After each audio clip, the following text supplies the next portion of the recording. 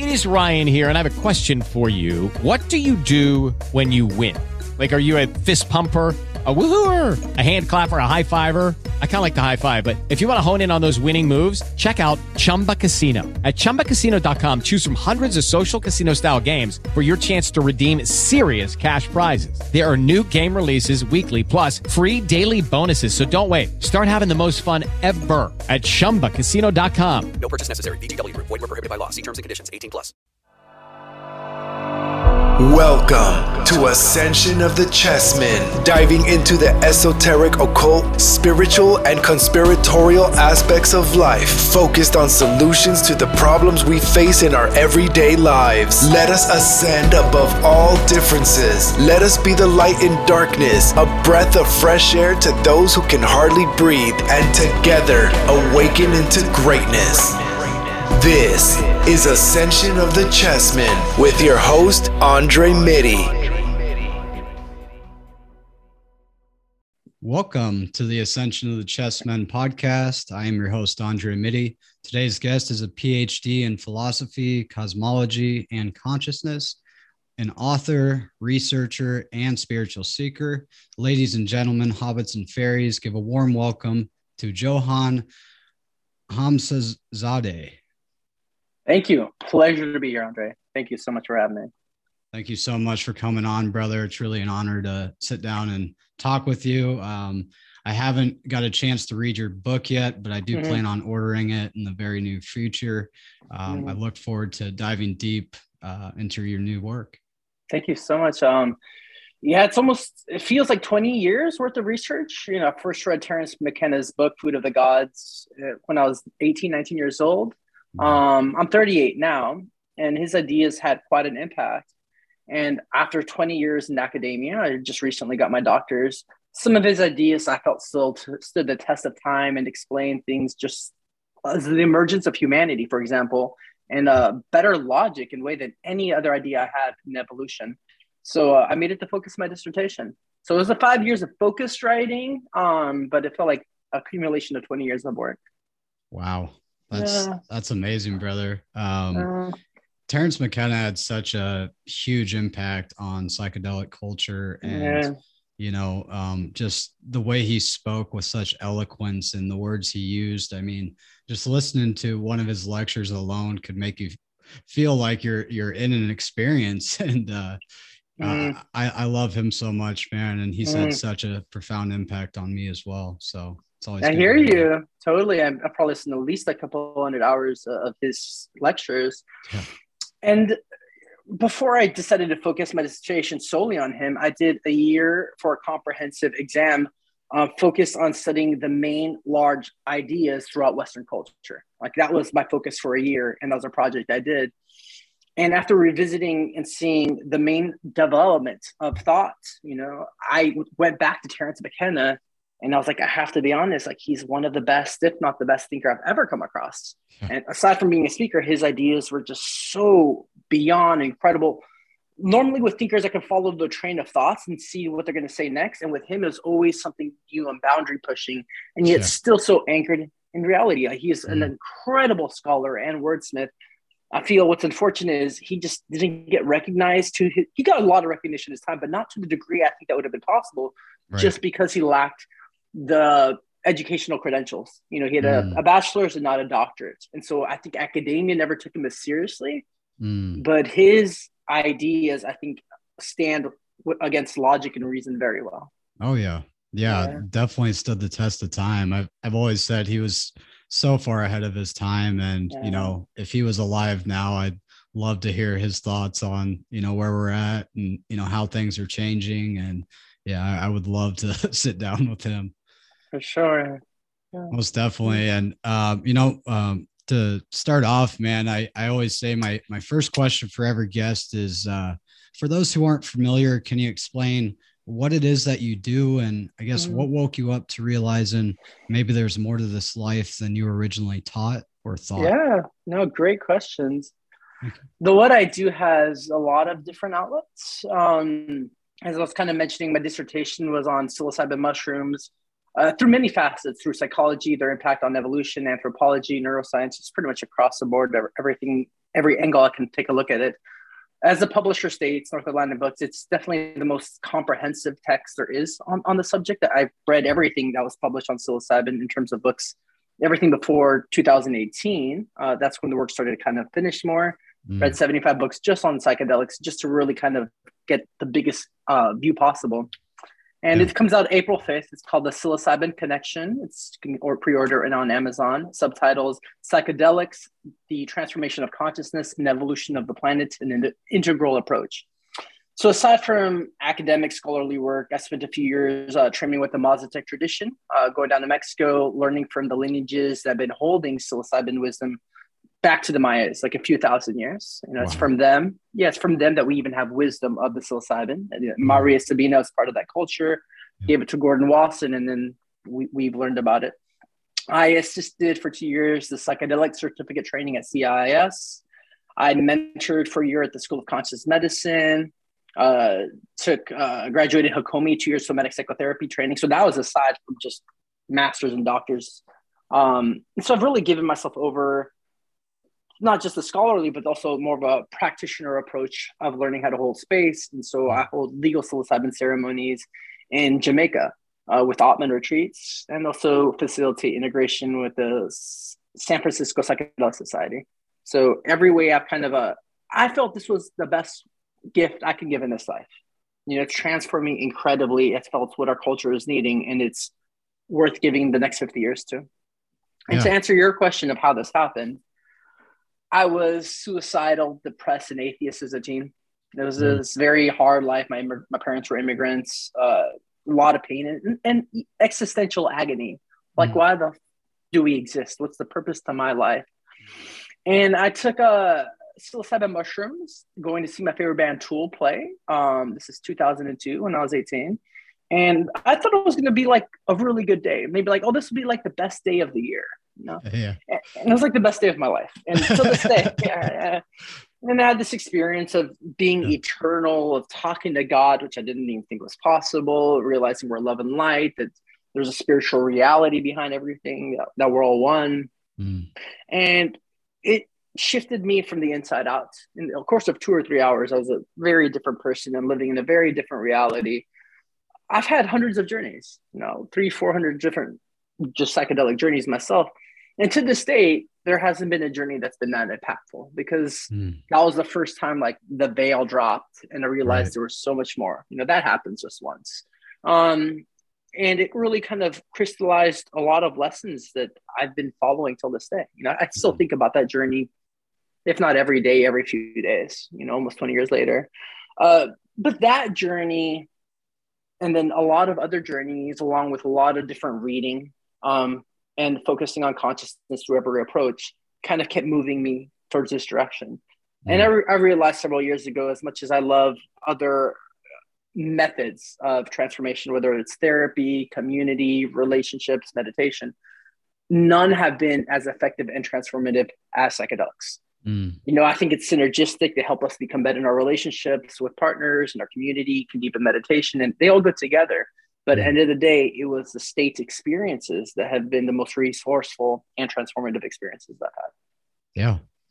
Well said, brother. And I think, having that life-changing experience that totally changes your paradigm and the way you perceive things, and, gratitude all of a sudden comes back in, and, this childlike imagination and curiosity and the things that can spark within someone that's, otherwise would not have had this experience, can truly be transformative. And I cannot say the same I cannot say it better myself. Like I would completely agree in my life, as far as the effect psychedelics have had on me, and, kind of gave me the confidence to really get out there in the world and speak my truth, and, want to be the change I wish to see in the world, and, start taking action, led me to start this podcast.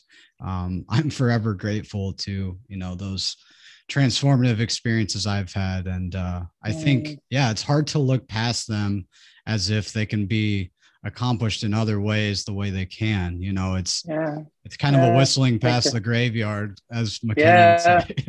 No, I mean, I love it. And I love to hear your story. And I think you're right. Some people, I've talked to people that have had spontaneous spiritual awakenings, somewhat times similar to psychedelics. Sometimes it's through years of meditation. Yeah. But for a lot of us, it's just we don't have that grace in our lives where one day we're just going to wake up out of nowhere. I mean, that happens. And it's, one in millions of people that maybe have that experience. And through meditation, there's a period I went through that I just dove in deeper. I was doing an hour, then 2 hours, and 3 hours a day. It's sustained focus. And finally had this gigantic state shift of like dissolving, becoming God, being in this like vibrating eternal form. Yeah. And the first thought that arose was, I've experienced this on psilocybin.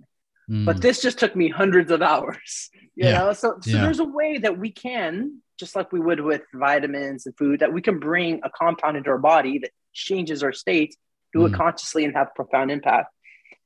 Something else that McKenna said that has always stood out is the need to humble ourselves in the sense that we think we can get there alone. And the plants have evolved next to us this entire time as part of the evolutionary process to help us reach these states of transformation. Instead of like, oh no, I have to get there without a substance. It's like, well, you eat food made from plants, you breathe oxygen made from plants. It's like we're sustained by the biosphere. Why not use it to help us evolve and develop also?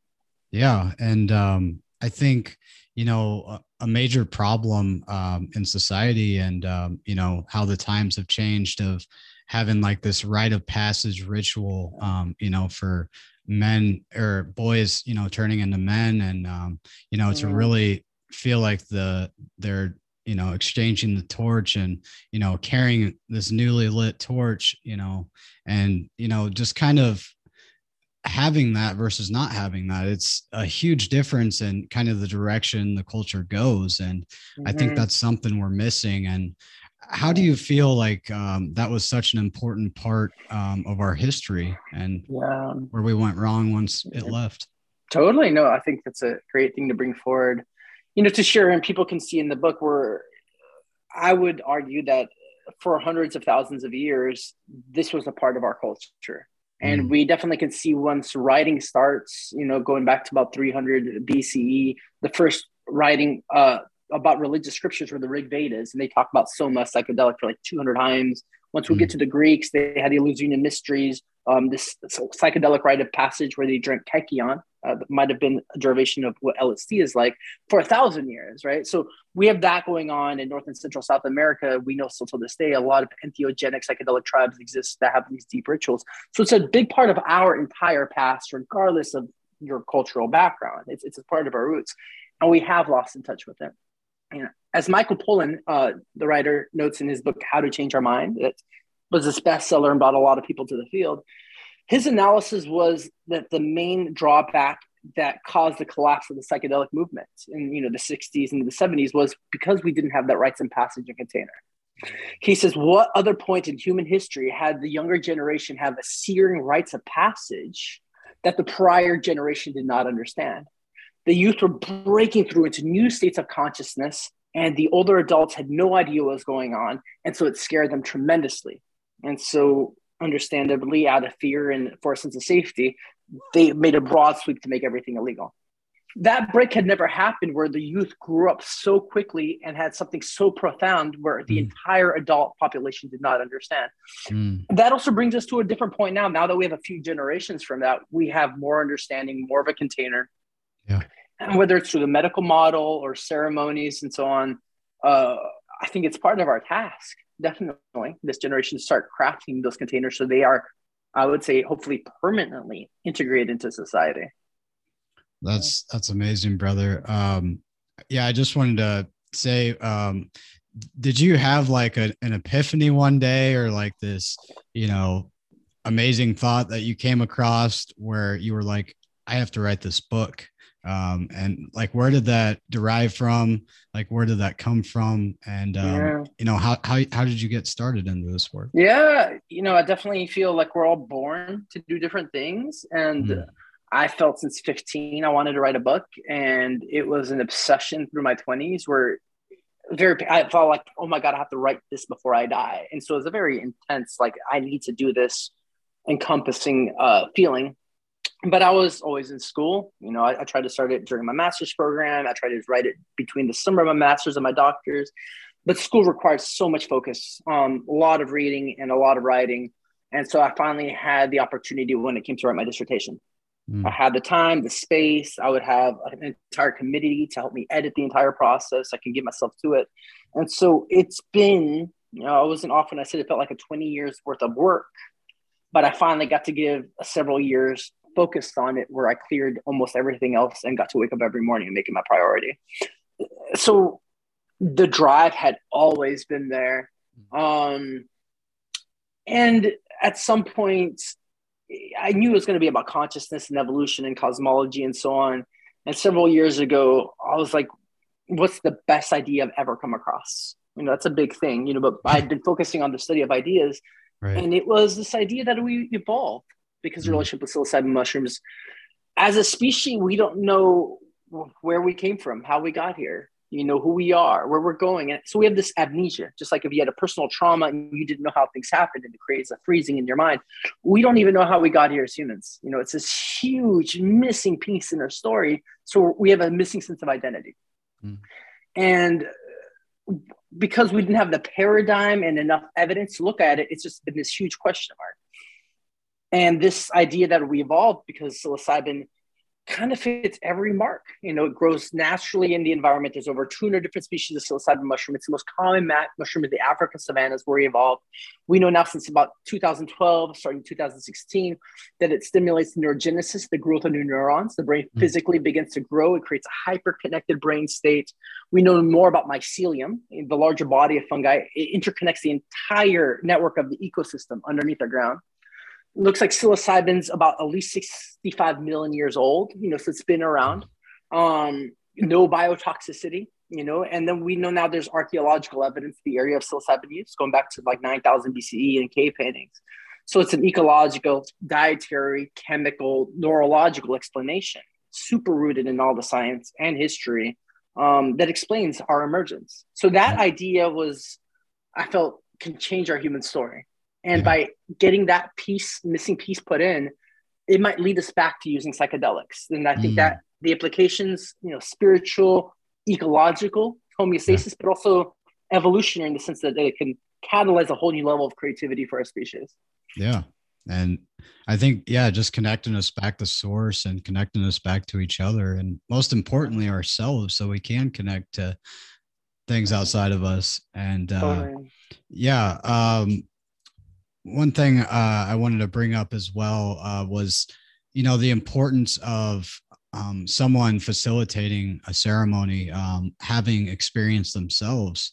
You know, I think with like these new laws that are passing in places like Oregon, where they're going to have like psychedelic assisted therapy. And do you think there should be a very strong importance in, you know, having experience with this medicine before you're allowed to serve it?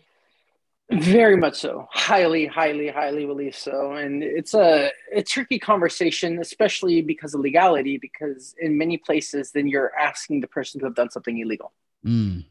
Right. And so it's a weird thing where it's like saying, like, would you go to therapy with a therapist that's never been in therapy? So probably fucking not. Like, you probably should not be in therapy with that person if they haven't done that work themselves. How could they possibly lead you? They don't know the territory. Exactly. You can't just read a book and know it. And it's such a similar with psychedelics. You're pushed into such a profound state that it's so out of the bounds of anything normal, whether it's sensations, feelings, visuals. It's really unbelievable. And even with about, 300 to 400 journeys of myself, I barely know it. I mean, with everything I've read, I barely know anything. It's so vast. Yeah. It's like saying, like, I put my head like a little bit into the water and I understand the ocean. It's so deep and it's constantly expanding. It seems to be never ending creativity.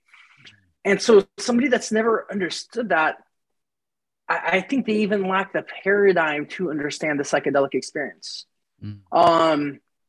It's almost closer to like Jung's collective unconscious. It's like we're part of one very large mind that you kind of sink into. And regular therapy would focus just on a person's biography and trauma, which is like amazing. And this can be so much bigger. I've had sessions where somebody comes in for trauma and yet they're contacting extraterrestrials for like 3 hours, right? So that's so outside the norm. Right. What would a therapist say to that? You know, Exactly. Other than be like, hey, you made it all up. That's your imagination. Just discredit this entire experience. And Right. so there's just things that are so profound or archetypal, aside from the deep personal healing, that if the person doesn't have some level of understanding, there's no way they could possibly be deeply attuned to the participant.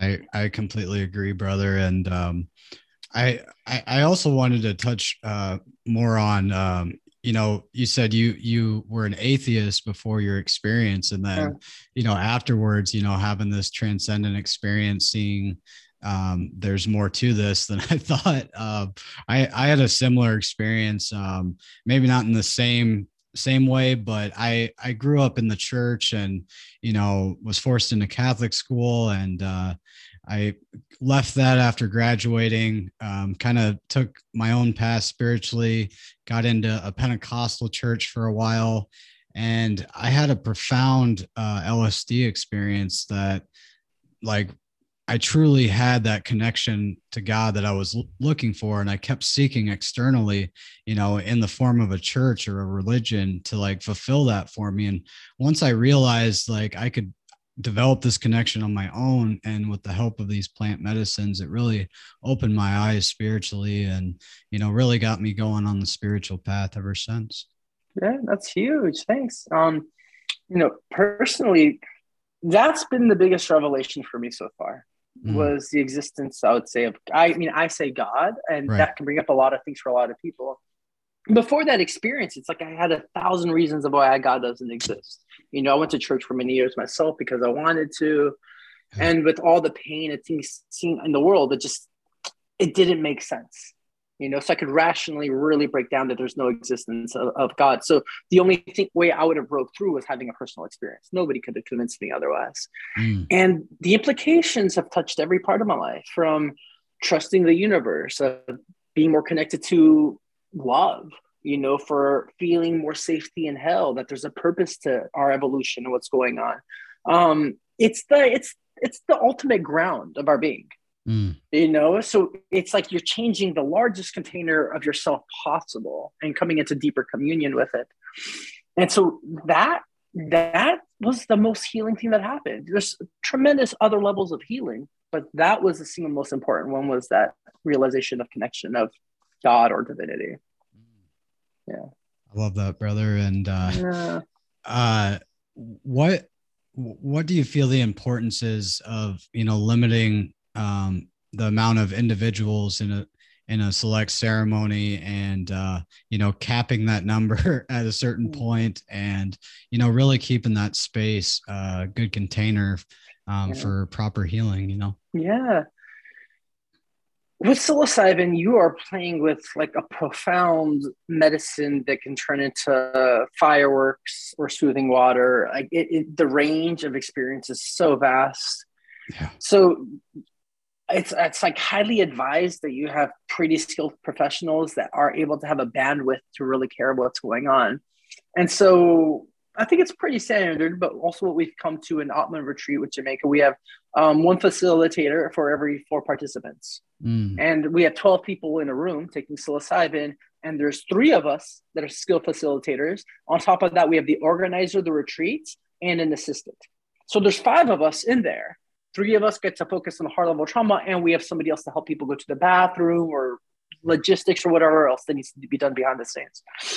And it's gone really, really, really well. That's beautiful.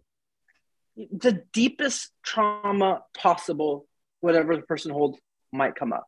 And it's, in my sense, it's great because it can be healed, but then you need somebody there that can hold it and help the person work through it. Right? In the wrong kind of container for people that can't hold it, it could be very traumatic. And so aside from personal trauma, there's strong archetypal content from somebody realizing or thinking that they're Jesus, or that there are the devil, or like somebody's after me and having paranoia. And I've seen other people have such a profound sense of power that they need, but they're like glowing with it that they want to jump into the ocean or like run into the wall. Totally. Yeah. So there's yeah, right. So there's a lot of strong boundaries and containers that need to be held in this experience. Yeah. And so if we start bringing the participant level too high in correlation to how many people there are, that boundary and container might not be able to be held. Yeah. And just realizing for me, you know, an insight I've had through plant medicine ceremonies is just how sacred our energy is, and, you know, how we're using it. And, you know, every time we speak with someone or interact with someone, you know, like we're always exchanging energy. And when you get too many energies in one place, you know, sometimes it can be, you know, a disaster. And I really respect, you know, the emphasis you put on having, you know, the right, you know, not overdoing it and finding the right number for that, where it is a safe container. Totally. My general recommendation would be one-to-one work with a guide. It can go a lot deeper. And if this person is somebody that you trust or has some level of skill set or experience, hopefully they can help you feel a deeper level of safety than if you were alone. And that level of trust and safety and surrender can allow you to go much deeper. And so if your trauma does come up, they're very attuned to you. If you feel stuck and isolated or in shame, like any emotion that can arise, there's somebody that's really there and watching you that can connect with you.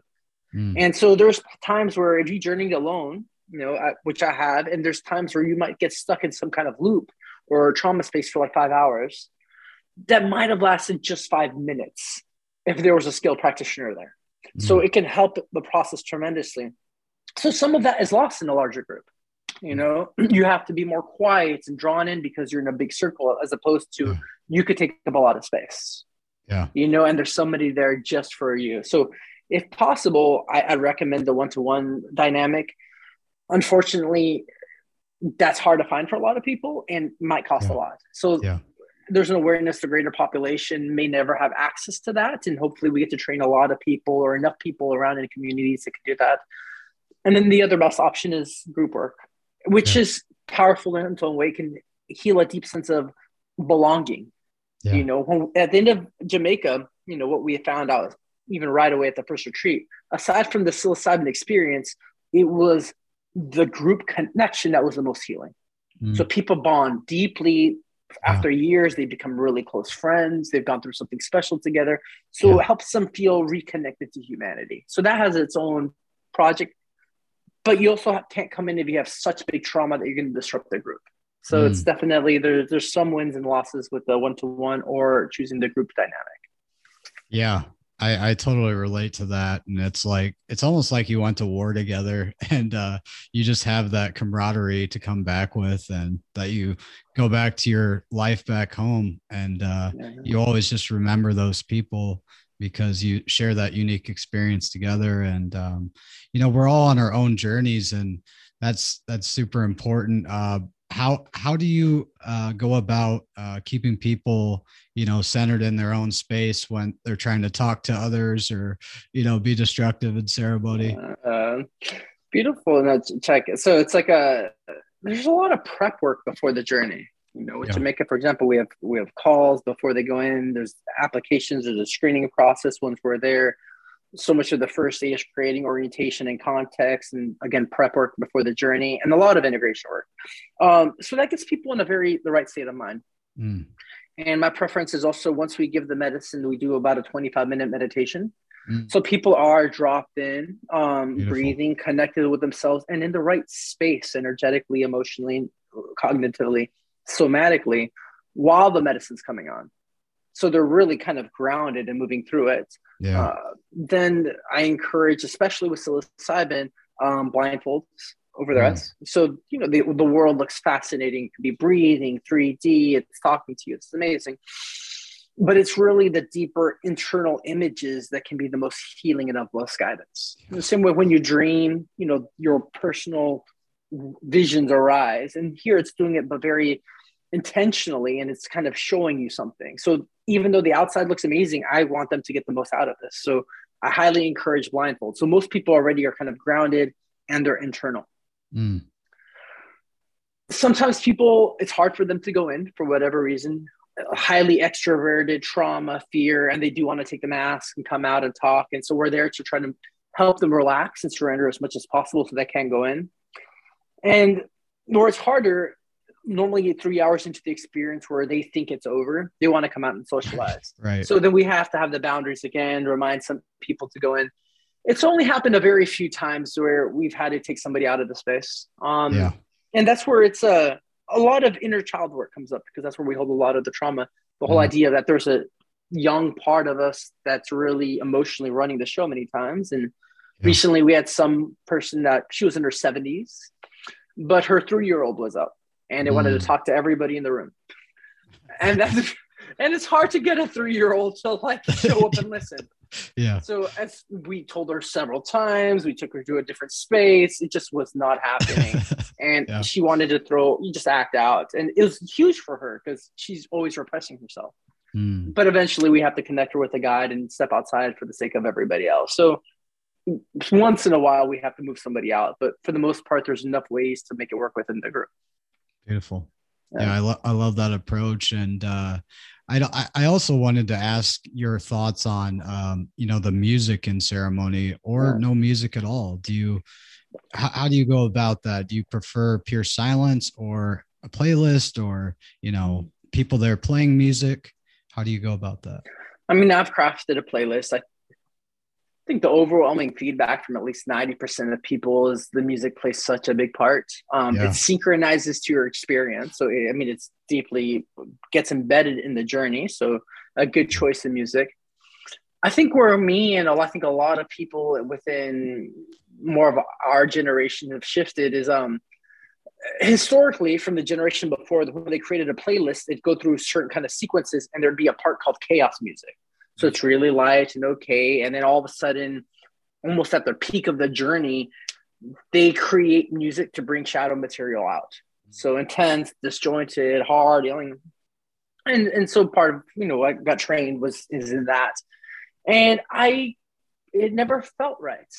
It's like people already have a hard life and the journeys already can be such a struggle. I'm not here to make things harder. My personal preference in music in my personal life, not my journey work, is metal. Like I love hard music.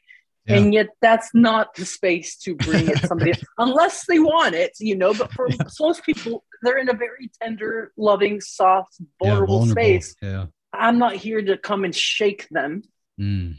What needs to arise always does. And so well said. Gentler, even if it's more energetic, or I like electronic, just things that are more soothing oriented. And if they have more energy, something more energetic. But I'm not for the philosophy of let's be super confrontational, especially during the journey. Yeah. So what needs to heal tends to almost always come out, especially if people are feeling safe. Yeah. Whatever needs to come up does come up.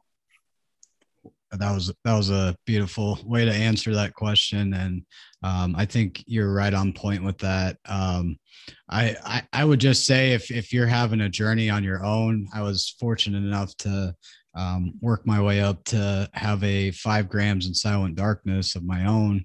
And, just making sure it's a safe space and you do feel protected and, you do feel like, there's nothing that could go wrong because everything's taken care of ahead of time, setting your intentions correctly, eating well that day or fasting, just setting the stage for this experience, like really taking upon yourself to make it, a holy ritual or, a sacred rite you're taking part in, and not just, I'm just going to take these today, like no planning at all, just sporadic.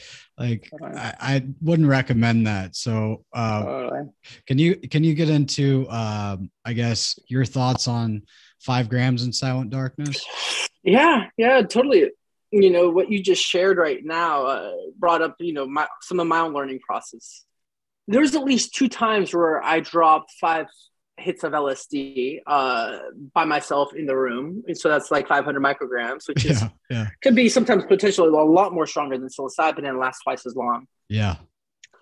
And unfortunately, there's a lesson I had to learn a couple of times of like, especially the first hour and once the entire journey of like, dude, you didn't set the space for this. Like you did not respect the medicine. Like, you should have cleaned your room and thought this out and created the music. Like this is, and you've mentioned like holy work. These are like God's chemicals, and you're not a 3-year-old to come into a laboratory and just start taking stuff. Yeah. And so then I just dealt with difficulty and shame. It's just like, you did not come into this with the right level of respect, and you're not being punished. It's just like, it's just a lesson of these are super sacred, you know? And I learned things. So like, since then I make my bed every morning. There's just like things that came out of those experiences, and they're not something to take off the cuff, you know, as amazing as it could be. My experience since I did a lot of larger journeys alone now has shifted to, especially with higher doses, I recommend a guide or somebody else in the room. I love Terence McKenna so much, and he's the one that advocated the 5 grams in Silent Darkness. Yeah. And having heard his talks, his reasoning, you know, if I heard it correctly, and I believe I did, it was he felt uncomfortable with somebody else in the room. So if there was somebody else in the room, because of his personality structure, he'd be more focused on them. Yeah. Instead of himself. And so there's some interpersonal stuff there that he could heal, so he could feel comfortable with somebody else. That's nice. But for a lot of us, you can drop in a lot deeper. If it's somebody you know and you trust, and it doesn't have to, it's either, it could be somebody that you've known for a while or that you've developed a trusting relationship with.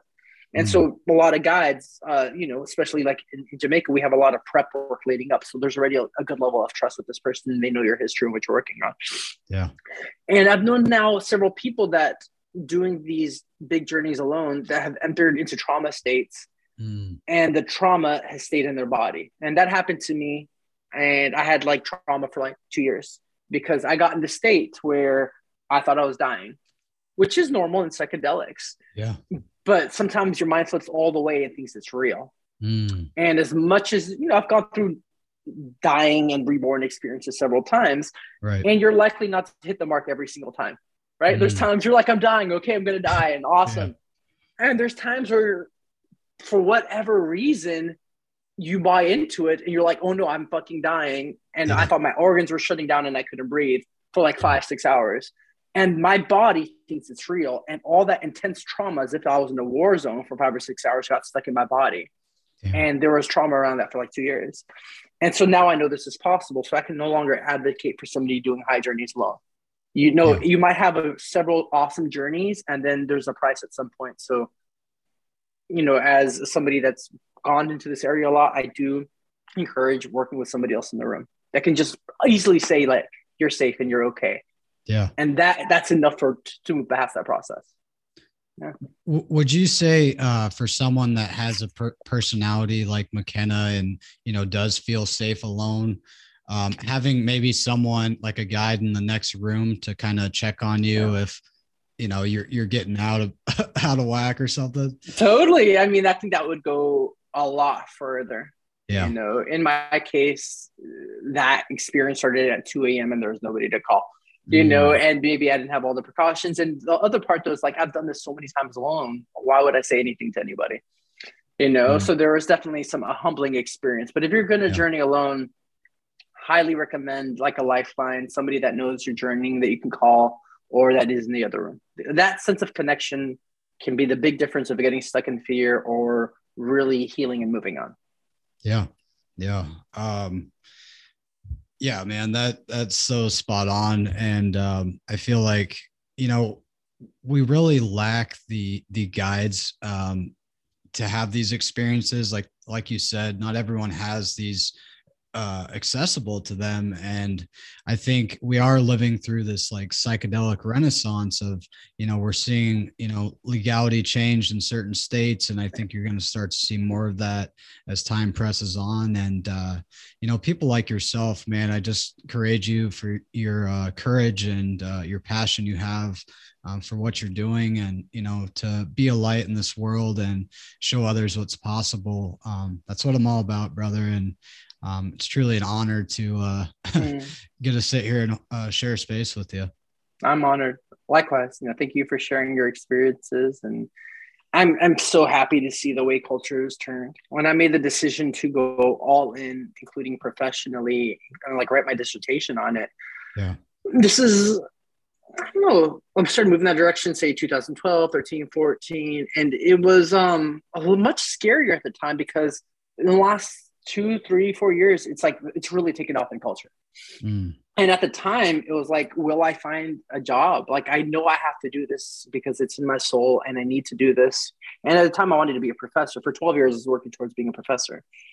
And I'm like, I'm doing my dissertation on psychedelics. Like, who in the world's going to hire me, to teach at their university? I know this is profound, and especially in the world of philosophy and consciousness, and psychology, like, it's the thing. Yeah. But because other people might not know that or have those experiences, I'd be written off. And so it felt super unsafe at the time. It's just like, I could have just wrote a more standard dissertation, had the security. But just with anything, I think that it is true, it eventually comes to light. And as I kept moving forward, it's almost the opposite happened. I almost have feel more job security now. Yeah. Working in psychedelics than I would have written something more traditional. So I'm really glad that there's more alignment right now with what's happening inside of me and the rest of the culture.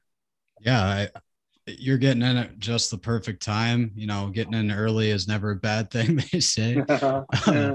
I wanted to get into, how much emphasis you put on integration and the deep importance of it, because you go to one of these retreats and you come back home and you might have that afterglow for a week or two, but then all your shit comes back and you're like, well, I'm the same person again, or am I? Like, how do you help people integrate these experiences so they don't go back to, what they were trying to escape in the first place? Yeah, no, super important. First, speaking about my own personal disposition, like, I think about my psychedelic experiences every day. Like, a day doesn't go by that I'm not sitting there thinking about them and integrating them. And so in my personal life, it hasn't been that big of a deal because I've always wanted to. It gives me so much to chew on, and I enjoy it and I love it. And because they're so profound and big, it takes up my space more than a lot of other things do. And so I'm more introverted by nature. And so contemplation comes naturally to me. And there's a lot of humans where maybe more extroverted, it's definitely focused on the outside and they don't take the time. And so I think scheduling integration is really important, whether it's the day after the journey, a week later, 2 weeks later, a month in, like, schedule a few. I think at minimum 2 different integration sessions are needed. If it's not the next day, the week after, and then 2 weeks after. You go through so much gold and it's such a loss if it's not integrated. It's such a loss. Yeah. And it takes time for us to memorize things and really bring it in and see the applications in our life and change our behavior. Yeah. And so the next day is awesome to bring it back into memory. But I think even just 2 weeks out also, how am I now? How have I changed? Am I living this way? I think for me, for example, psychedelics have given me a lot of homework. Like, I have journeys and it's like, go do this, this, and this. Yeah. Right? And it's amazing. And it's really helped my life a lot. And if you're not following through, then why are you doing it? If you're not following through on the homework and you're going to go journey again later, it's going to be like, you didn't even do what I said last time. It stops for a lot of people. Like, the downloads, the wisdom stop if you're not even integrating them. And so the whole point of having the psychedelic experience isn't as much as it's amazing to have this peak state. It's great. It's to have a good life. It's to figure out how to restructure your life. It's here to teach you how to live accordingly and live in harmony and live well. And that's the point, right? So a huge emphasis should be change and coming to integrity and creating structural changes within our behavior and within ourselves. Well said, brother. That brings up a good point for me of, do you think there is like this inherent natural defense mechanism built into, these plant medicines, if people are just endlessly chasing and running back to them for their healing rather than integrating in between? And because I feel like every time you go back to the medicine, you're checking in with where you're at from your past journey.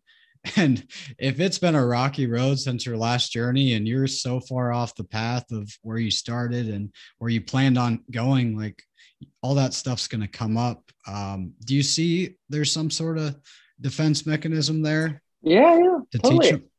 Absolutely. And it's also point out that each medicine is a little different. Yeah. For example, MDMA, might not kick your ass every time, but there will be a serotonin drop. Similar with ketamine. That being said, psilocybin and for me, LSD also really stand out. Not focus on psilocybin.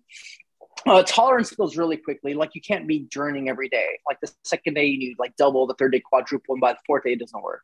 A lot of people know this also with LSD and Burning Man, where if you take LSD 3 or 4 times in a week, you could take 10 hits and nothing happens.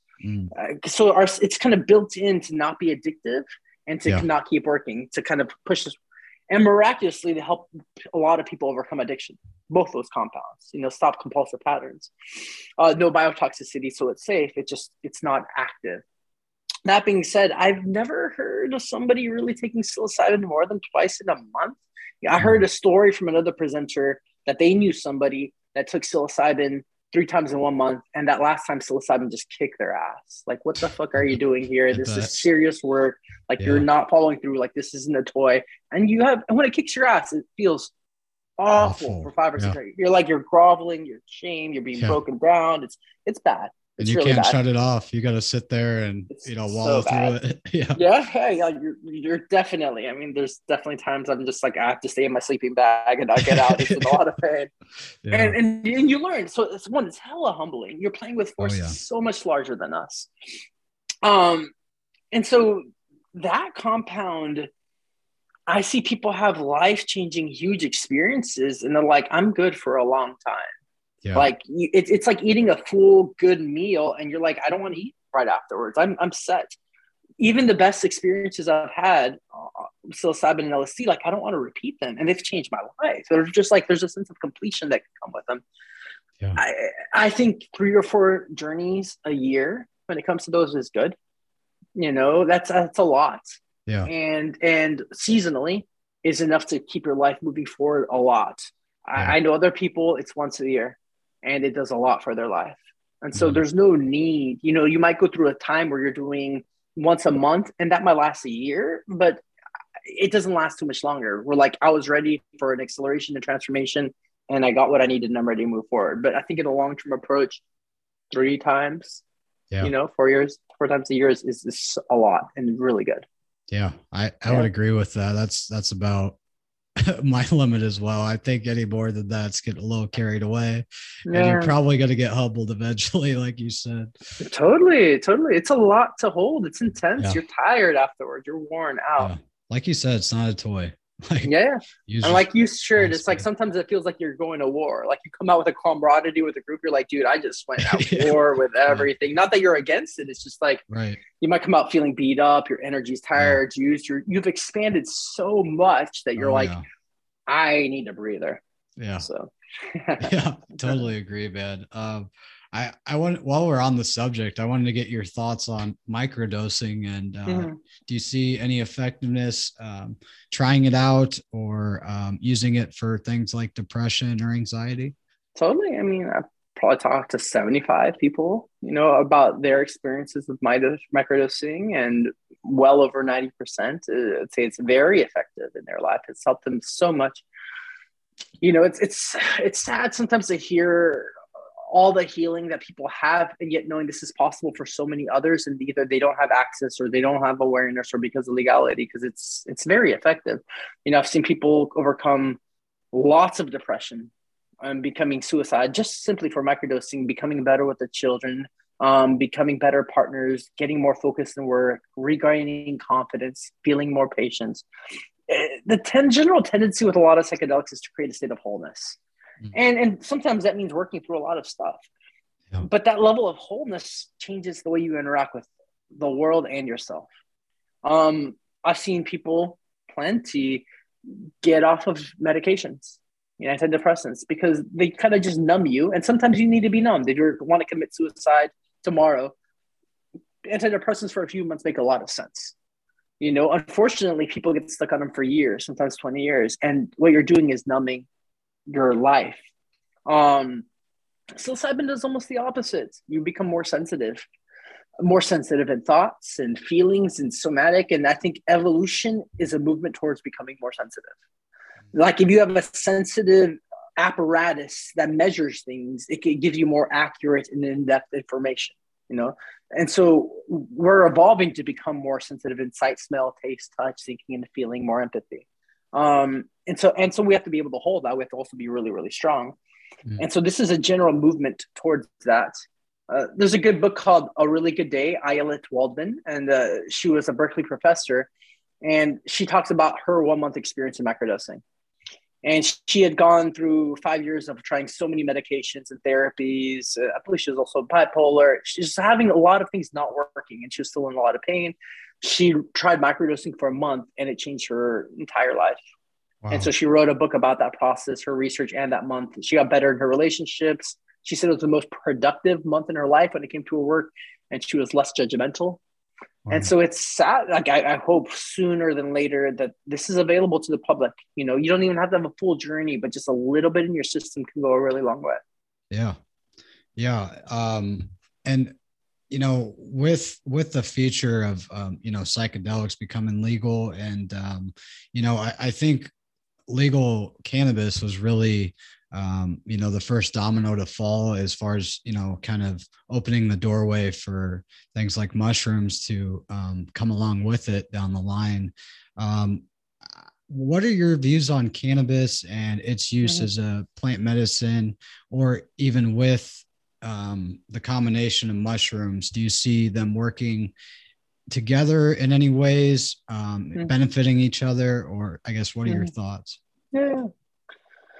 I guess what's there is like, I love cannabis. I think it's really good for the world. And that being said, I don't smoke myself. I smoked for 4 years straight, about 17 to 21, and it played a huge role in my life and my development. It helped me with depression at the time, developing my interior perspective of just having a lot more thoughts and creativity.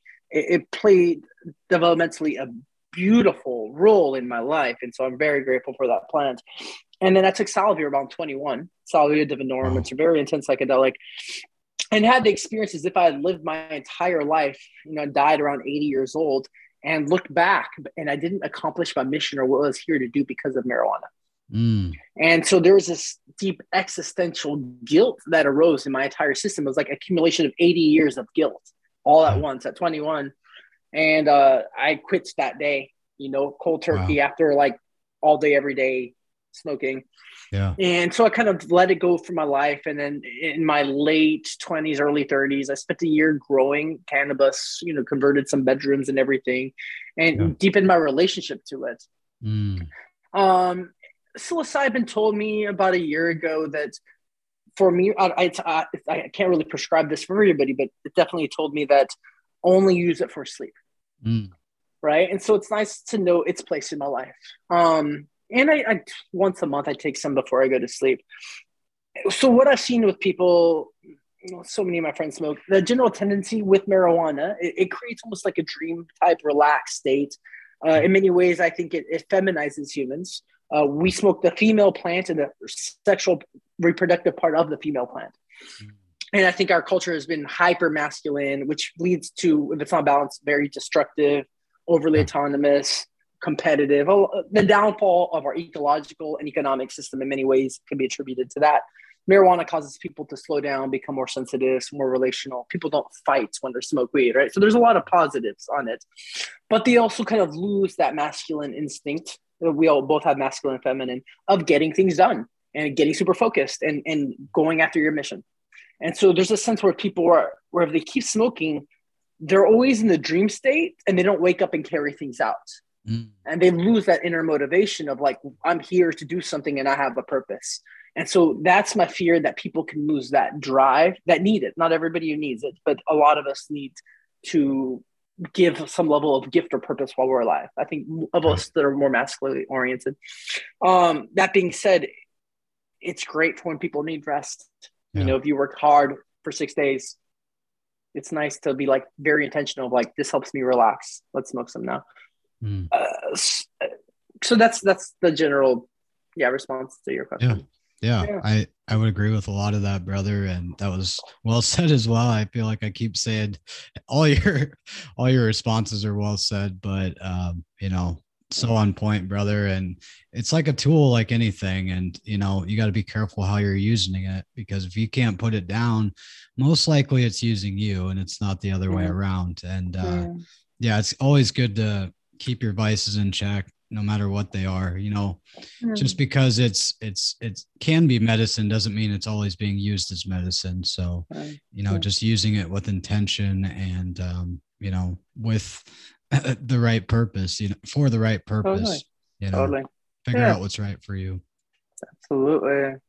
I also wanted to talk about, I don't know what your experiences are with ayahuasca, but I know ayahuasca is very feminine as well. I've had the opportunity to sit with ayahuasca a few times now, and definitely felt that motherly energy. I know mushrooms are more masculine. How would you compare and contrast those two plant medicines? And I guess you could throw iboga in there as well, being more masculine. Do you see these as like the holy trinity of plant medicine, or how would you describe that? Well, I've worked a lot with psilocybin. It's changed me. It's been my focus. I've only done 2 nights of Aya.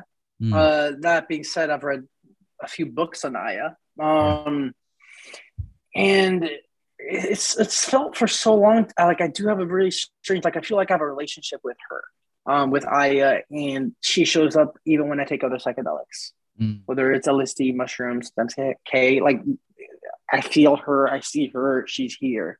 And so these allies, plant medicines, teachers, beings are so beyond the compound and the actual plant material themselves. Even with like what I call my group with SF Psychedelic Society is developing a relationship with sacred mushrooms. And so these are relationships that you're in, likely forever if you want to. And so they're a part of your life, whether you're on them or not. You're still learning from them and having downloads from them and in communion with them. I remember being on Aya and being like, wow, this is so real, so powerful. This major being, energetic spirit visually comes in the room, shooting spirit through everybody. And she taught me a lot, including like rest a lot more. And it's been such a focus in my last few years of like, go to her, go journey more. It's just that also that my life has been so full, and I'd been, as part of the focus with psilocybin, we've had to put away other medicines for a bit and really focus on it. Iboga, I've heard amazing things. I've yet to take it myself. The question on the Trinity, they definitely seem like the strongest ceremonial compounds, that have traditional uses, which much love to San Pedro and peyote and mescaline. I've 4, maybe 5 San Pedro ceremonies uses mescaline, just like peyote. I haven't done peyote, but I'm reading right now Michael Pollan's book, This Is Your Mind on Plants, and the last chapter is on mescaline. With much love to that compound and all it's done, I don't feel the same effect whatsoever on the level with psilocybin or ayahuasca. It's a phenethylamine as opposed to a tryptamine. It's a different chemical family. So ayahuasca and psilocybin are tryptamines, are chemically closely related. They both have DMT inside. It's much lighter than mescaline, and it does a lot to people. It's closer to MDMA by far. I believe that's where we kind of got MDMA from. So MDMA is amazing. It does a lot of healing, and it doesn't touch the same depth as psilocybin. They have different uses. So you want to connect relationally and open your heart, MDMA is amazing. If you want to go almost beyond your personal self and have this contact with the big spiritual reality, then you're moving something more like psilocybin and ayahuasca. Like if you want to have a deep intelligence sitting there communicating with you and very viscerally. And I think there's a lot of other chemical compounds that have a lot to offer. LSD is absolutely beautiful and has a big history aside from Western culture. I mentioned earlier the Elazunian mysteries in Greek culture. Yeah. Recently, I think Brian Aronofsky is the last name. He wrote a bestseller, came out a couple years ago, called The Religion with No Name, based on years of scholarly research and breaking down that what the Greeks used was ergot, from which LSD is derived to create this bukkake. So for 1,000 years, the Greek culture took something that chemically resembles LSD. It's what we derive LSD from. Somebody told me that drink pretty much what it does. LSD is that same compound. It just takes away the negative effects of eating ergot by itself. So they likely had an LSD experience for 1,000 years. And these are the same people like Aristotle, Plato, Socrates, the people that created the foundations of our Western culture, right? So it has a deep, deep, deep history. And I'm mentioning this because we didn't bring in LSD because it doesn't have that level of a structural ceremonial holding, but I also think it has a lot to offer our culture. I completely agree, brother. And like I said earlier, that was my breakthrough experience, was through LSD. So for me to like throw that away as if, oh, it's not natural, or that whole argument, it's like, well, it definitely served a purpose in my life. So I definitely think it has value and can help others. And for some people that don't know, because it keeps being put as a synthetic, it's derived from a fungi, right? So it's a lot closer to psilocybin than I think a lot of us are categorizing. And if you zoom in to what ergot looks like, it looks like a whole bunch of little mushrooms, right? So it's derived from a fungi. It's very related. And they're both of those are psilocybin and LSD, such magical compounds. Yeah. I'd love to get your thoughts on, I'm sure you're aware of the government experimentation with psychedelics and the MK Ultra stuff. And, what do you think the implications were of that whole thing? And how do you think we've recovered from that? Yeah, I mean, I would like to think that we've moved forward ethically. I'm not always sure because so many things happen behind the scenes. That whole thing was like behind the scenes, that the government was giving LSD to people when they didn't know, to soldiers, and to see if like, hey, can we use this to brainwash? And we would do it on our own soldiers. And I believe they also did it in San Francisco. They give it to like black magic almost. Totally. So they give it to people coming in looking for sex, to customers. They would just dose them. So a lot of people got dosed without knowing. I'm sure it involved a lot of trauma, because it's almost, it's a very strong statement, but dosing somebody without them knowing, I would put almost on the level of rape. Like, it's literally forced upon them. You're journeying with LSD for 12 hours. They think they're going psychotic and crazy. Yeah. Like it could potentially, the impacts mess up their life for decades. That level of being lost with reality and not knowing why and what's going on. Yeah. So that's a huge, huge, huge violation. And we did it as the government to our own citizens. And so that's the level of not being ethical that our government has done repeatedly to us and to others is huge.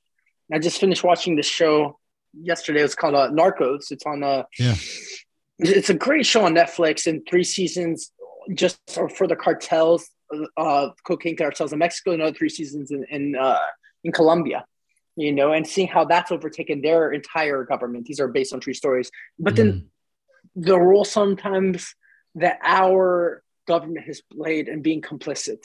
And so it's like our government has done a lot of shady things across the board to several countries, and they've done it just to us. And I think this is just another expression of that.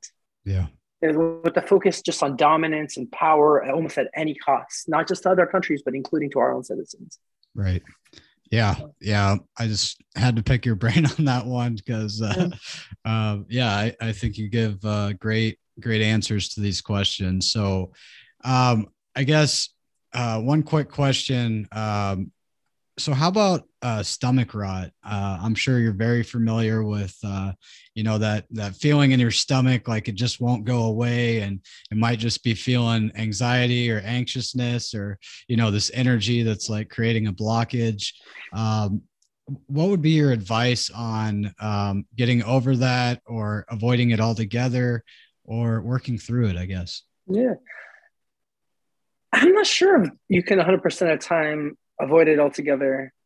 So what I've seen that's pretty good, and my recommendation across the board, everybody I work with, is don't eat that day. Like, you go and fasted, so whether you're journeying, in the morning or afternoon, come in empty. You're going to feel a lot more nauseous and want to throw up a lot more if there's food in there. You know, McKenna said himself, the majority of the discomfort in the stomach is because of digestion. There's other food in there. And for those that aren't aware, psychedelics, you know, the tryptamines, as I mentioned, psilocybin, LSD, but also other ones like MDMA, they take away your appetite. Like once they're in, you're no longer hungry and you don't want to eat. It's like, you're fine. So don't come in worried that you're going to be hungry. Once the medicine kicks in, you're fine. I could barely even eat afterwards. You know, it's okay to have a meal in the evening, but come in empty. You're going to be really glad you did. Some people are more sensitive to others. I feel nausea, 1 out of every 5 people feel nauseous. Maybe 1 out of every 7 to 9 people have to take to go throw up, but they don't. And maybe 1 out of every 15 people do throw up. So, I mean, it's in, yeah. And if they do, it's still 1 in 15. So it's like, it's normal, but don't go in expecting that you're going to be the one that throws up. Yeah. As opposed to with Aya, you know, it's almost like each person normally gets a bucket. You know, with psilocybin, it's not as intense. I didn't throw up with Aya, but I think I was the only one in the room that didn't. So I mean, but it's weird. I was to go jealous of the people that were. yeah, like I heard you're supposed to. Like everybody gets their own bucket. Like I'm like, what am I doing wrong? Yeah. So empty stomach. I just did a training. It's called Cheat Net Sung. Is a Taoist abdominal massage training to massage the organs in that whole area. It's amazing how much we hold in that part of our body. You know, just we have tension in our shoulders and parts of us freeze and our hearts close. And I'm not trained in somatic psychotherapy, so there's like somatic responses to the tensions and fears we have of bracing that also moves into our organs. Right, in our abdomen, and it's just such a mystery spot. We hold a lot of fear and anger there, and so another response, is having somebody massage your belly. You know, what's hard is like there's a preference if somebody's trained in that, but they're like they're not going to. Right. But to have somebody put their hands there and soothe you and feel okay, like they would if your shoulder hurt or something, and lightly massage your belly. Probably help quite a bit. Yeah. Well said. I guess have you heard of the Lemon Tech method? I've tried that as well. I have had some success, but there's been other times I don't know if I didn't do it right. I still had the stomach rot. So I've heard that's one way, but I wasn't sure if you've had experience with that. Totally. I mean, I've heard of it a lot. I think I've tried it once or twice. And a lot of times it's put forward that it amplifies, you know, the experience of psilocybin. And the idea being that like, well, you don't have to take as much mushrooms. And for me, end of the day, mushrooms don't cost that much, you know? So like, if you need to take another gram or 2, it's fine. You know, like I don't need to put something in there to try to make the psilocybin stronger. Right. You could just take some more psilocybin. So that hasn't been that part of it a big deal. So what my preference for people is to blend it. So water, sometimes if you want a little bit honey, and just blend the psilocybin. It creates it almost a little bit more like it's pre-digested and easier to break down. Yeah. So the majority of the time, that is the vast preference I have for people to take it blended. Yeah.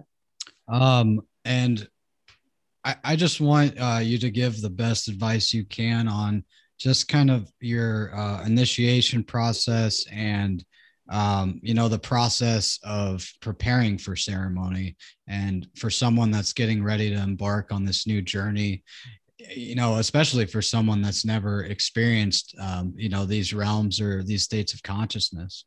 Yeah.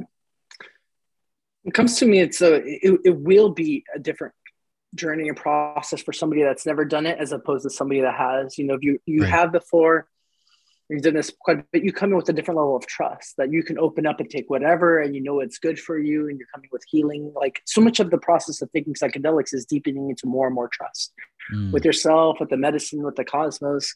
And so there's a certain level of anxiety people are going to have if they've never done it before. That's just a lot more intense. I come in with anxiety still almost every time, right? After 20 years. And so that's what I say to a lot of people, like, what you're feeling is normal. 90% of us are going to come in anxious. It's a very small percentage of people that aren't anxious to take psychedelics, especially larger doses. Yeah. And so that's okay. And normally that anxiety washes away once the medicine gets started. The metaphor I use a lot with these medicines is of an airplane taking off. So as an airplane taking off for the first like 20 minutes or so, there's some turbulence as it's going up. Yeah. Right. And so for me, the onset for me is like uncomfortable or butterflies are setting in. Totally. Oh, why'd I do this? I'm gonna be here. Why is it all shaking? Is it gonna be like this the entire time? And so there's this transition period as your body's adjusting, moving into a new state of consciousness. And just like a plane, as it's going up, it's shaking some bit. But once it reaches altitude at its height, it coasts. Yeah. You know, so I the more context people have for what they're going through, the easier they can relax. You know, so much of the fear is I don't know what's happening. Right. So the fear more I can help unknown. the rational mind gets to calm down, to get to just be more at ease. So I tell them, you know, the structure, it's normal, everything is fine. Because of course they've never done it. Like, is this normal? Am I okay? No, you're completely okay. These are safe compounds. People have done this millions of times. Like you're fine. The vast majority of people, 70-80% that I've worked with, come in because they're in pain. They've been depressed for many years, have a lot of anxiety. They've tried medication and therapy for many years, sometimes 20 years. And so they come in for a very specific reason. You know, that's they're willing to travel and pay the money and all that. They're like, I need to get healed. And so we do a lot of focus on their trauma and bringing clarity and bringing it to the surface. And so they're coming in with a very acute intention. You know, so they're not here just to have a psychedelic experience. There's like 10-ish% of people that come in just because of curiosity. And it's amazing. It's great, you know, and everybody comes in curious, but a lot of people's like, I really need a shift change in my life. And so with them, there's a little bit more focus on the intention and having it really grounded and a lot with safety and so on. I think journaling beforehand, most of the people that do this, the majority, get what they're wanting, you know, 70-90% of the time. Like they come in with a checklist. I want these 3 things, and they happen. So that's a beautiful. My approach, and I'm not saying it should be everybody's, has been for a long time just to come in very open, as if like I'm kind of giving myself up to God. Like, you know more than I do. Like, what do I need to know? Instead of me coming in for something very specific, which sometimes is okay. Right? Totally. Yeah. You know, and coming in to try to find, it's like, if that's what I need, you'll tell me. You might bring in things that I had no idea about that I need. Yeah. And so my idea is just to come in kind of surrender and just offer myself, then coming in looking for something very specific, unless I need to, you know, but for the most time, that's just my approach. But that's different if somebody's in acute pain, because of course they're coming in for something very specific. Yeah.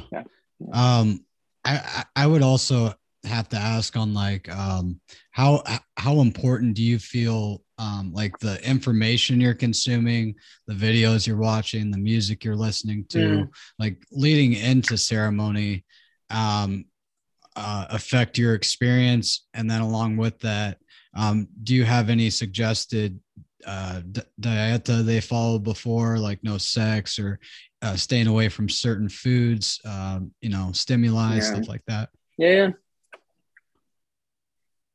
We're all affected by things differently, whether it's the media, information, whether it's music, reading, movies, foods. Like we all have different reactions to them.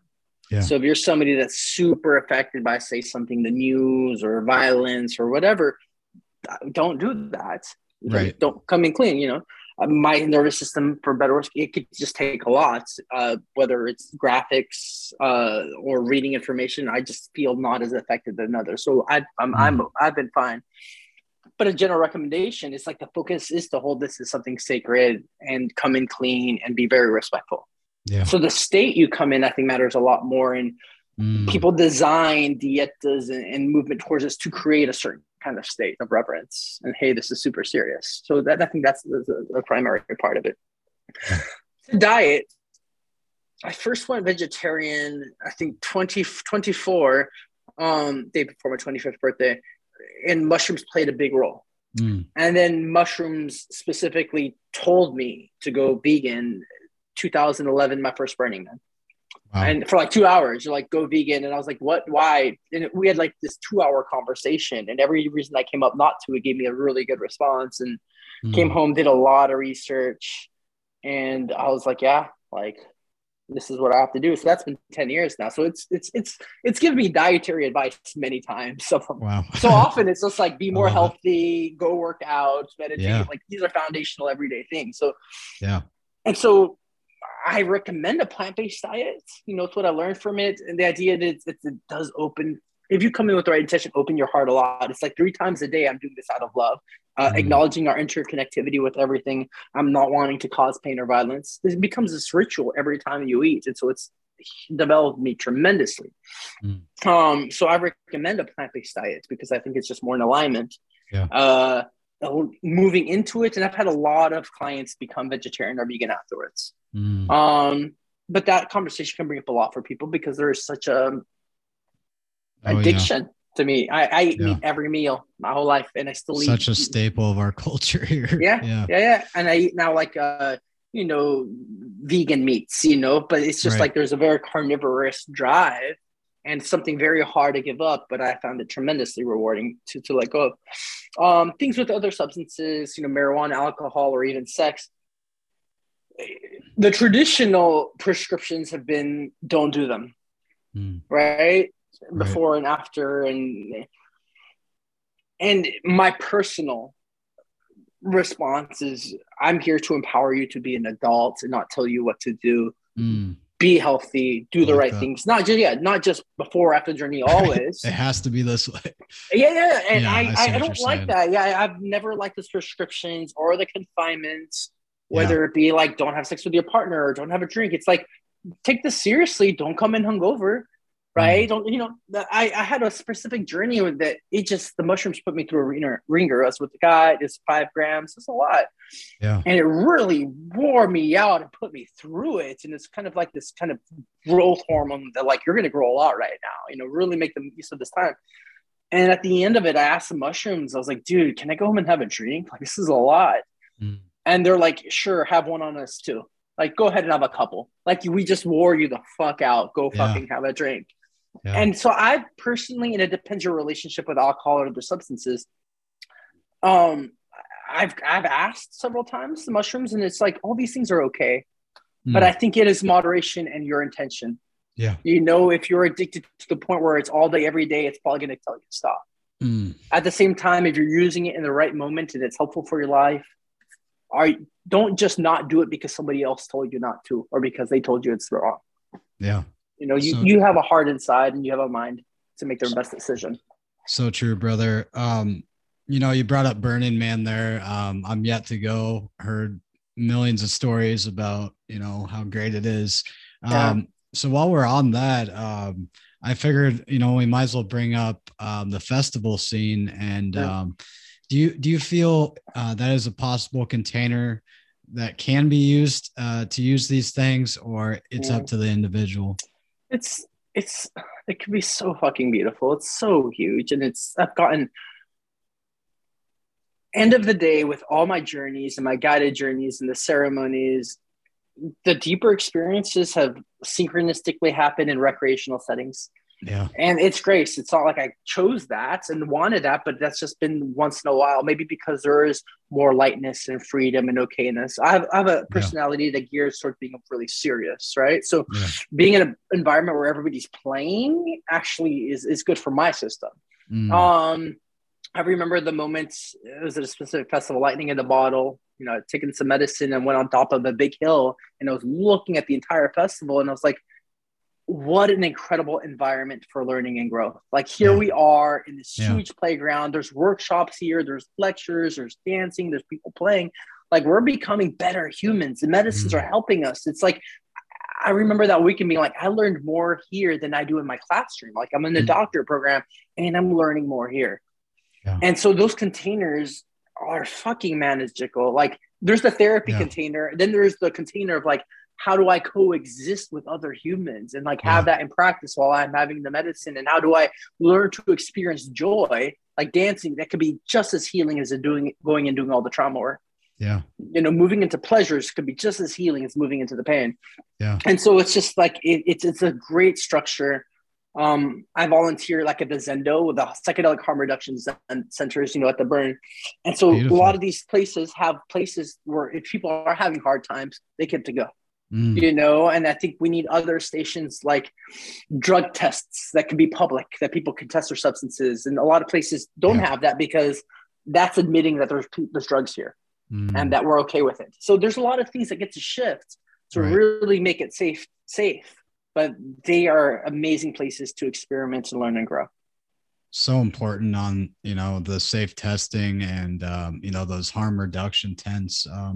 You know, I usually go up to Shangri-La in Minnesota, which is a beautiful festival. And, you know, just the space there, it is magical, like you said. And just the fact they have, you know, a harm reduction tent is such a beautiful thing. And, you know, they have gong tents and meditation tents and, you know, everything you could really ask for in that state of consciousness. So I definitely think they can be containers with the right intentions and absolutely a place to feel home in your own skin.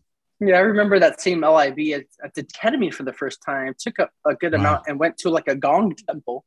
People are sitting there in the gong, we're laying down. And next thing you know, I'm dissolving and I'm seeing myself as a puzzle piece, but a part of this large puzzle piece of everybody else and how we fit together. And had a deep sense of like being a part of the structure of reality and having my place. You know, then that question though, like, what is my puzzle piece supposed to do? But there was this deep image and energetic connection that happened in that space. And part of it was being around everybody in the group and the freedom and the gong and everything helped create that experience. Yeah. They truly are magical places and, you know, a beautiful place to, you know, have an experience with the right people and in the right setting, of course. And, you know, taking prior precautions, of course, you know, coming with respect. You know, this has been such a great conversation. I'm so grateful to have you on the show, man. I'd say the last question here for you. Do you have any daily spiritual practices that you kind of help or use to help you grounded throughout these times? The first always like to go to is meditation. Like mushrooms had told me over 10 years ago, like at least 20 minutes a day. You know, and I've had periods where it's gone like 5 years and I've never broken that. And there's other times where you're in a slump and you're not into it daily. But definitely like journey day for sure. Like it creates the right mind. And the most present one for me that is, I think would be huge for everybody that isn't discussed enough is working out. You know, there's things that working out does, whether it's running or weightlifting, or even better, a combination that affects your system in a way that nothing else will. There's a period, I've gone through lots of episodes of depression where I was sitting there meditating just every day, thinking that I was going to say before my depression, I was just feeling more and more into the depression. And I went and then worked out, got to a gym, worked out for 3 days and immediately felt better. It's like we're made to move, you know, in other words, emotions, energy, emotion. If an animal is just sitting there, it looks depressed. It's made to move. Like our system is made to move. And because of the work we do, you know, sitting here in front of a screen or whatever, we need to intentionally go find that time. And so now I wake up, I'm doing it an hour and a half right now, weightlifting and running, and it affects my entire day. And so often when I take medicines, mushrooms or L, the message that comes through almost an hour each time is go work out. Like I would do better with 2 hours a day, but an hour is amazing. Like it affects every part of you. And it comes in a lot of my client works. There's no substitute. Increases confidence, vitality, strength, power, a lot of the things we're needing, you know, cognitive performance, everything across the board, you know, warrior mentality. So it's sense of accomplishment. Every endorphins are going, like it's super important. So that's been, as strange as it sounds, like my main practice right now. That's huge, man. And even just getting outside and going for a walk in nature, like you'd be amazing what it could do for you when you're feeling down. Totally. Hugely. We need to move, and consciously, you know, and on purposely, but we need to move this energy in our body. Otherwise, if it gets stuck and repressed, we get sad or angry. So true, brother. Well, once again, brother, thank you so much, Jahan, for coming on. And dude. I just want to give you an opportunity here at the end to, you know, cover your book more, tell the listeners where they can find you. What do you got coming up in the future? Thank you so much. Yeah, the book's called The Psilocybin Connection. It's psychedelics, the transformation of consciousness, evolution of life on the planet, integral approach. It's on Amazon right now, Barnes and Nobles, Google Play. It'll be shipped out April 5th, but pre-orders are being taken. My website's psychedelicevolution.org. You can see a lot of just other videos, references to lots of stuff going on. The book itself, it's for me, it was quite a feat, but in general, I think it was. I had over 800 footnotes. Now it's brought down to 700, 400 different unique references. And it was broken down to 3 main sections, present, past, and future. So I cover, in many ways, all the current scientific studies, what psilocybin experience is like, looking at it from a specific philosophical lens that includes evolution and consciousness, and the ecological kind of evolutionary explanations of it. Then I dive into the deep past for a couple of chapters of how it would have impacted our ancestors, and bring a lot of different perspectives from archaeology, neuroscience, anthropology of what our ancestors did and the effect psilocybin would have had on them. Because I think that's a game changer. It changes our human story. Then I spend a couple of chapters just jumping into the future. Like, how is it affecting us now in our culture when it comes to art, therapy, science and philosophy, and even economics? And because this is happening now, what can we say might happen later? If this is integrated into culture. And then the last chapter is more focused fully on the future of, can we bring ideas from the collective unconscious, deeper visions of the future, so that we can lead the way, in terms of humanity. We have this idea of leadership and even of progress, but if we don't have a vision, we don't even know where we're supposed to go. Like, progress towards what? And psilocybin can give us, and all of the psychedelics, this amazing visions of what's possible. So we can have more concrete sense of direction. And so I end the chapter, with that of like, this is a good way for our species to move forward. Beautiful. Beautiful. Well, thank you so much, brother. I want to thank you all for listening out there. Send you all love, and hope you have a great week. Thanks for listening. Thanks. Great to spend time with you, man. Most definitely. With the Lucky Land Slots, you can get lucky just about anywhere. This is your captain speaking. We've got clear runway and the weather's fine, but we're just going to circle up here a while and get lucky. No, nothing like that. It's just these cash prizes add up quick. So I suggest you sit back, keep your tray table upright, and start getting lucky. Play for free at LuckyLandSlots.com. Are you feeling lucky? No purchase necessary. Void where prohibited by law. 18+ terms and conditions apply. See website for details.